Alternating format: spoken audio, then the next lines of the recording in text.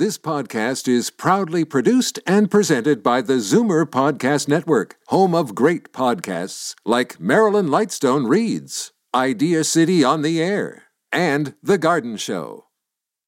You're listening to an exclusive podcast of Fight Back on Zoomer Radio, heard weekdays from noon to 1. Fight Back with Libby Znaimer on Zoomer Radio with guest host Jane Brown. Libby will be back later in the week on Thursday after a few days of R&R. It's V-Day in Ontario, Vaccine Day, after some of the first 6,000 doses of the COVID-19 Pfizer-BioNTech vaccine arrived by plane at Hamilton Airport this morning. And the first dose was given less than a half hour ago to a PSW at University Health Network. We have a panel of experts joining us to talk about the rollout, which is very limited in the beginning. Epidemiologist and infectious disease specialist Dr. Ilan Vaisman from University Health Network. Epidemiologist Dr. Timothy Sly, professor at the School of Occupational and Public Health at Ryerson University. And Mark Lavonin, co-chair of Canada's COVID-19 Vaccine Task Force. Gentlemen, welcome. Good afternoon, Libby. Yep, good afternoon. Thank you. It's Jane for Libby here today. Sorry. No worries. Dr. Vaisman, the vaccine has arrived at the inoculation site. Paint a picture for us what the atmosphere is like today. Well, I wasn't personally at that site, but at UHN, where the hospital we're delivering the vaccine is, everyone is, of course, very interested, very excited in this being rolled out very soon. So having a plan in place, the logistics being worked out is all going to be a very big challenge. But, of course, many people here are excited that it has arrived. How were the workers chosen? When did they find out? How many are in line today to be inoculated? You know, those kinds of things. We're all curious. I don't know exactly about how the individuals were chosen, but basically what is going on is that UHN has affiliations with long-term care facilities here in Toronto, and individuals who work at those long care facilities are prioritized to receive the vaccine first. So, for example, the first individual who received the vaccine here at UHN was a PSW who was working at one of the long-term care facilities with us. So those individuals are going to be the first ones who receive it. And, of course, that's because there is a greater risk of transmission in long-term care facilities. And, of course, vaccinating the healthcare workers working with them will reduce that risk. How long, Dr. Vaisman, is the process of the initial dosing?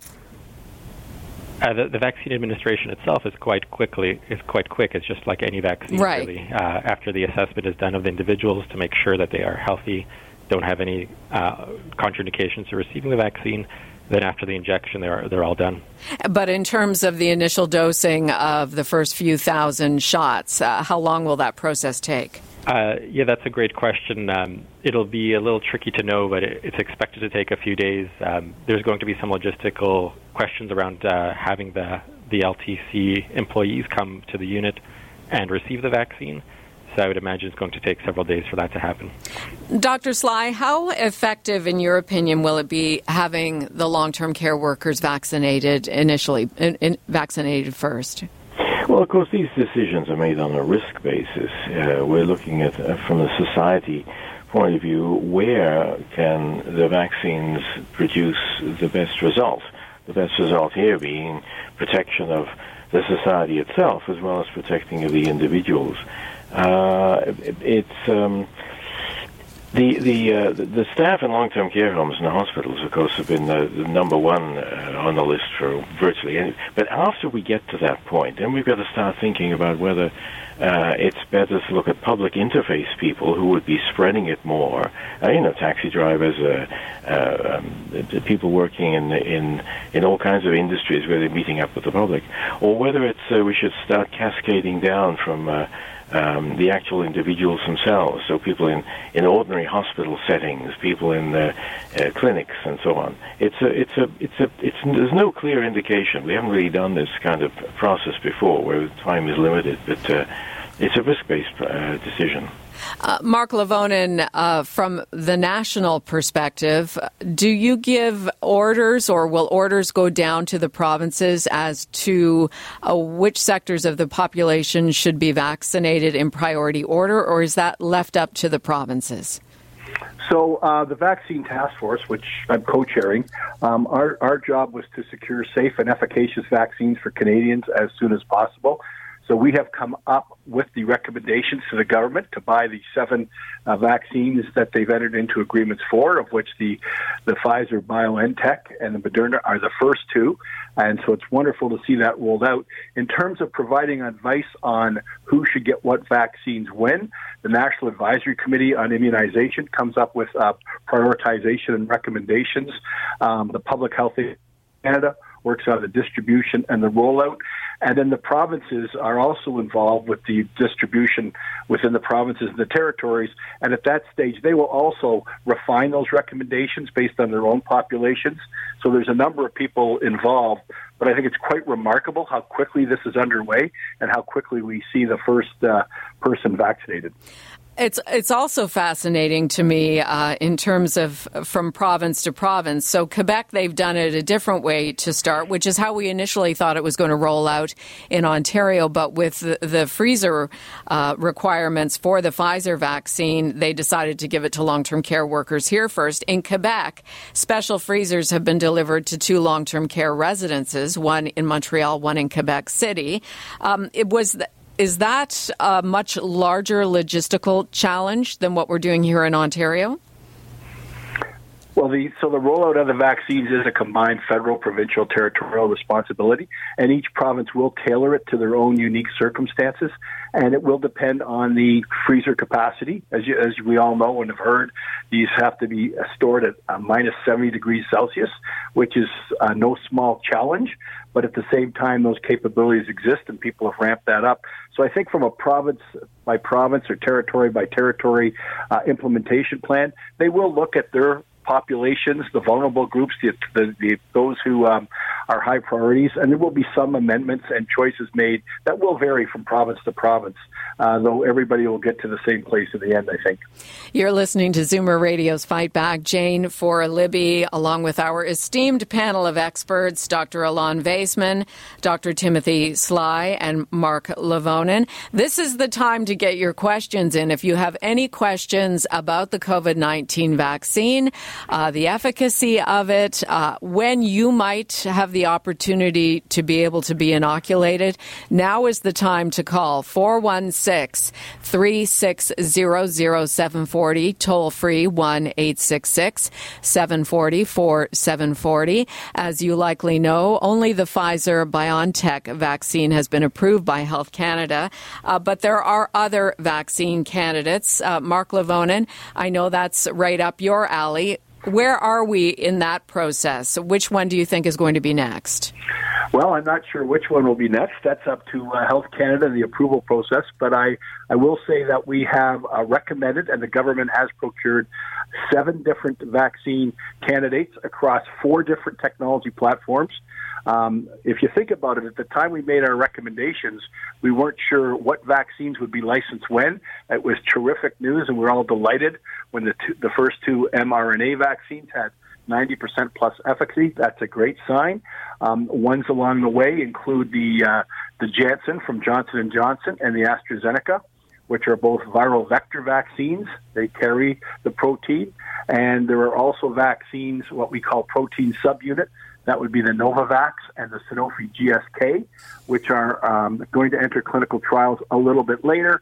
And following that is the Canadian one, which is Medicago, a Quebec-based company that uses virus-like particles grown in tobacco plants. So it is a portfolio approach. It was a portfolio approach in terms of reducing our risk and seeing what we might be able to bet on and what might come through. And so the Pfizer-BioNTech, the Moderna are there. I think the Johnson & Johnson and the AstraZeneca are under review, and science will rule the day, and I'm quite confident that Health Canada, when they make their decision, it will be based on sound science. And as I say, these things are under review, and we'll see what comes about in the next little while. Thank you for that concise but comprehensive answer. That is great information. Let's go to Bruce in Markham. Bruce, hi, you're on Zoomer Radio. Hi, I think you just answered it, but my question was, why are these, great as a vaccine, but why are they out so early when they said it would be 2 years before a safe and reliable vaccine was found based on past vaccines, measles. You're absolutely right. They certainly did seem to move up the timeline. Mark Lavonin, did you want to take that? Well, I'll just say the whole thing is remarkable. I mean, I gave a talk back in May when I talked about typical vaccine development is 10 to 15 years. The fastest ever was 4 to 5 years for mumps and Ebola. Some infectious diseases we do not have a vaccine for. Think of HIV/AIDS, malaria, hepatitis C. And this was 12 to 18 months. And at that time, I thought, these are different scenarios that may have some probability attached to them. But what will happen? And I will tell you, at that point, I really thought the 12 to 18 months was really a stretch. Remarkably, as months have gone by, we've gotten closer and closer. And the fact that this will actually be done in under 12 months, remarkable, amazing. Those are the words that come to mind. And what I can assure people is there's been shortcuts taken in terms of the steps to do the work. I mean, how do you go from 10 to 15 years to 12 months? That's remarkable. But there have not been shortcuts taken in terms of the work that had to be done. It's just an incredible collaboration, partnership between industry, academia, the government, the science, all of these things, everything remarkably all went in the right direction so far. So far, so good. I'd like to get the reaction to the same question about the timeline and how it has been abbreviated almost exponentially from our epidemiologists and infectious disease specialists, Dr. Vaisman and Dr. Sly. Dr. Vaisman, your thoughts on that?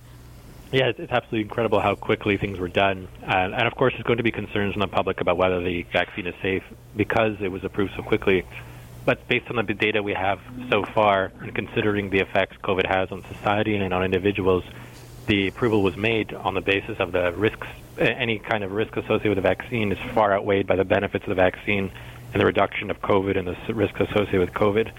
So I think it's important for people to realize that these approvals and these rapid approvals are all based on the facts on the ground and what's going on in Canada, how many people are dying of COVID, and how many people have long-term consequences associated with COVID.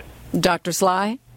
Yes, absolutely. When you look at the expertise and experience and the focus of all of these pharmaceutical companies and the background academic work and the research work, the focus has been tremendous, global. We've probably never seen such a concentration of focus in a previous aspect. Even the mad cow disease didn't promote quite as much activity. So it just shows you what can be achieved when there's enough effort and energy and motivation. The very first COVID-19 vaccine has been given in Ontario. A special program here with our panel of experts, Dr. Sly, Dr. Vaisman, and Mark Lavonin, co-chair of Canada's COVID-19 Vaccine Task Force. It's Vaccine Day in Ontario. The very first COVID-19 vaccine was given in this province just after 12 o'clock to a PSW, a personal support worker who works in a long-term care home. Most appropriate for sure, given the tragedy and devastation of COVID-19 in our nursing homes. On the line with me, epidemiologist and infectious disease specialist Dr. Alon Vaisman from University Health Network, epidemiologist Dr. Timothy Sly at Ryerson University, and Mark Lavonin, co-chair of Canada's COVID-19 Vaccine Task Force. We will get to your phone calls here. Let's go to Barry in North York. Thanks for waiting, Barry. Go ahead. You're welcome. Good afternoon. Nice, colorful outfit, by the way, Jean. Oh, thank you. You're watching the streaming video at zoomerradio.ca. Yes. Thank you. As you know, Libby has a 1-minute kind of FYI from time to time, and I heard the other day that they had discovered that a number of people who have COVID-19 are deficient of vitamin D. So my question is to the experts is, if you took vitamin D, how much would that help preventing COVID-19? Very good question. Let's go to Dr. Vaisman. Vitamin D has been studied in a wide variety of illnesses, including COVID-19, but there isn't yet any definitive evidence to show that taking the vitamin D supplementation either treats the disease or has good efficacy against prevention of COVID. So it's not currently part of the standard recommendations for infection control practices or otherwise to prevent COVID acquisition. Of course, vitamin D has other benefits unrelated to infectious diseases. Right, Dr. Sly. I mean, certainly if you were to take vitamin D, you should chat with your doctor about it first, but it comes in international units. What is the recommended daily dose? We'd have to talk to a nutritionist about that. It varies a little bit, but I will say that what Dr. Weisman has said has been absolutely right. The evidence for taking it as an additional protective is very weak and not very valid at all. However, as in most nutrients and vitamins, it seems that if you run into a deficit situation, that's not advisable. So make sure it's a balanced diet with all the bits and pieces there. But superfoods, don't think there's anything out there that's going to help in this case. I want to ask all three of you. We know in Ontario that long-term care workers, those who work in other high-risk settings, will be vaccinated, are being vaccinated first. Which population group would be next in Ontario? Mark Lavonin, can I put that to you? Well, I could speak in general terms. I mean, we know that those in long-term care homes, the workers and the patients are at the top of the list. Healthcare workers overall will be there. People over 70, but starting with those over 80 and moving down in 5-year increments. So from 80 to 75 to 70, those will be among the top priority. And essential workers, and then shortly thereafter as well, those with comorbidities, younger people with comorbidities would also be among the first to be vaccinated.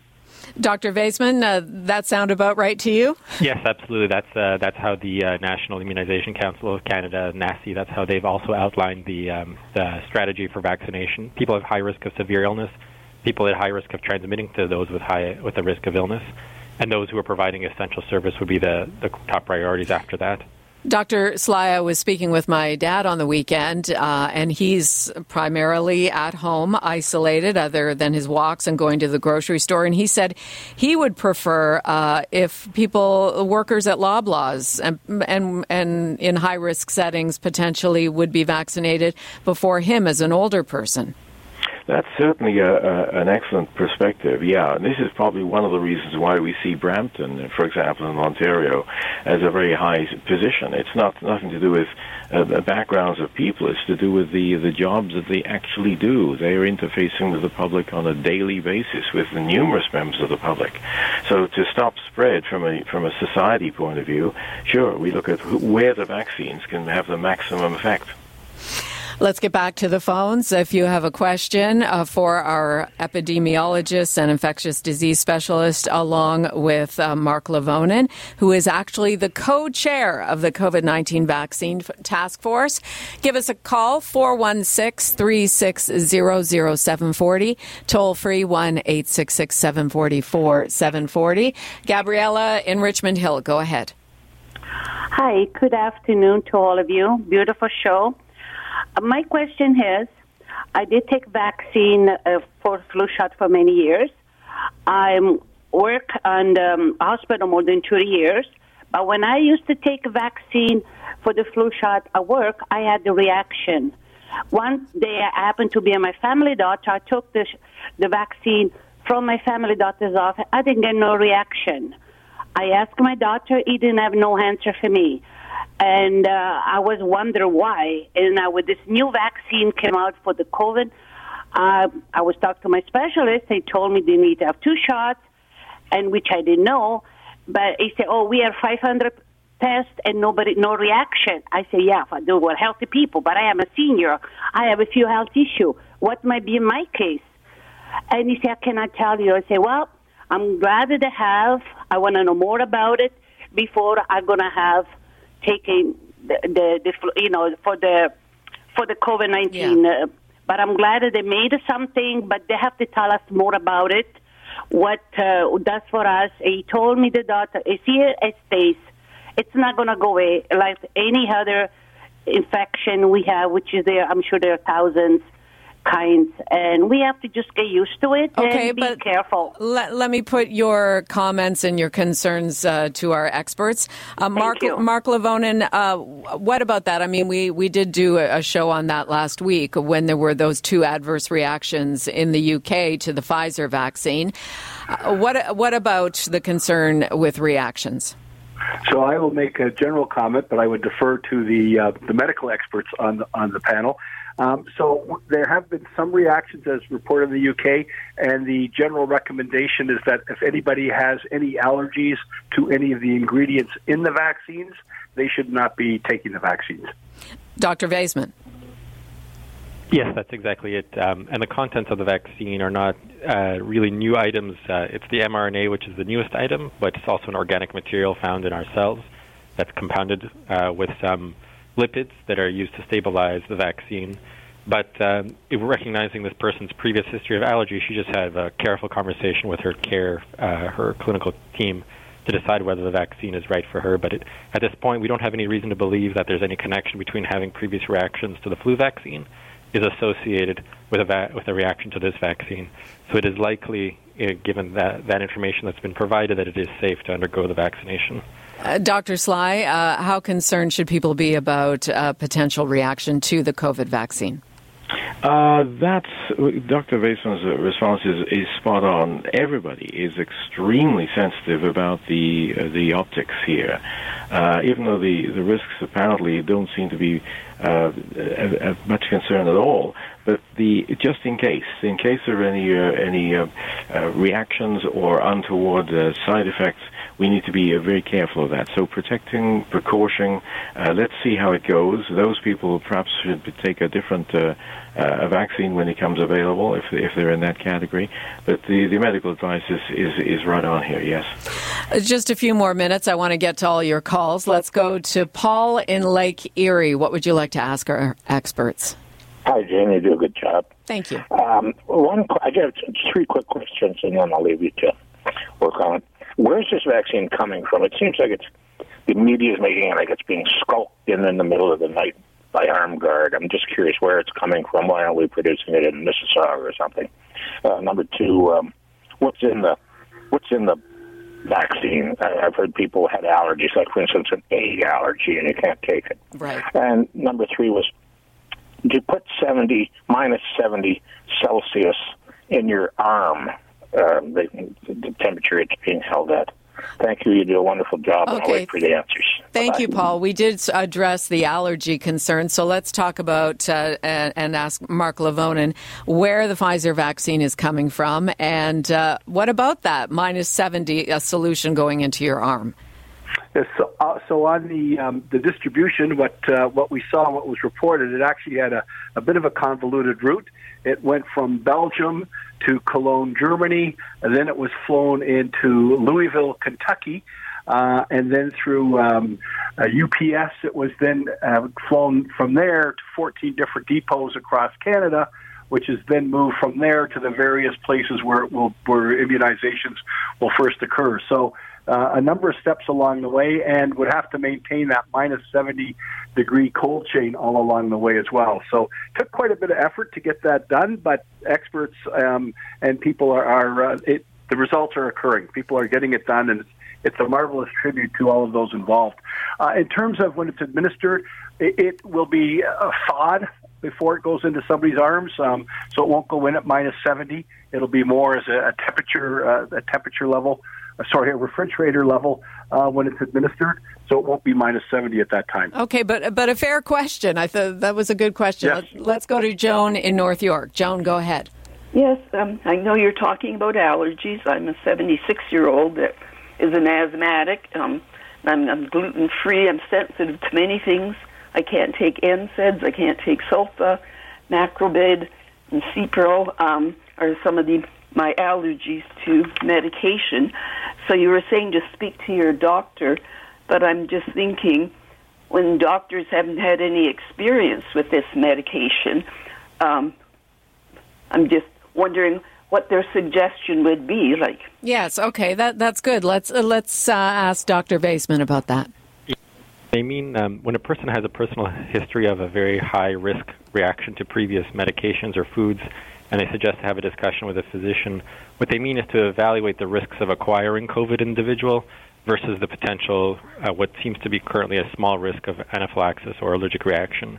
So some individuals around the world are living in areas where very high COVID and the likelihood of acquisition is high, where you would want to take the vaccine and risk the small risk of the allergic reaction. Whereas some people live in areas of the world with very low COVID prevalence, where you might say, I prefer to wait a little bit while longer to see a little bit more data from other individuals before taking the vaccine. So for individuals who have a specific health concern about a contraindication to taking a vaccine, that's the kind of conversation that they're recommending physicians to have. On top of that, they will get into the very specifics of whether your reactions, what were the reactions to, how serious were the reactions, and were they life-threatening, and then weighing that against the risk of COVID. Just a minute left here. Final reactions on day one of vaccine inoculation against COVID-19. Dr. Sly?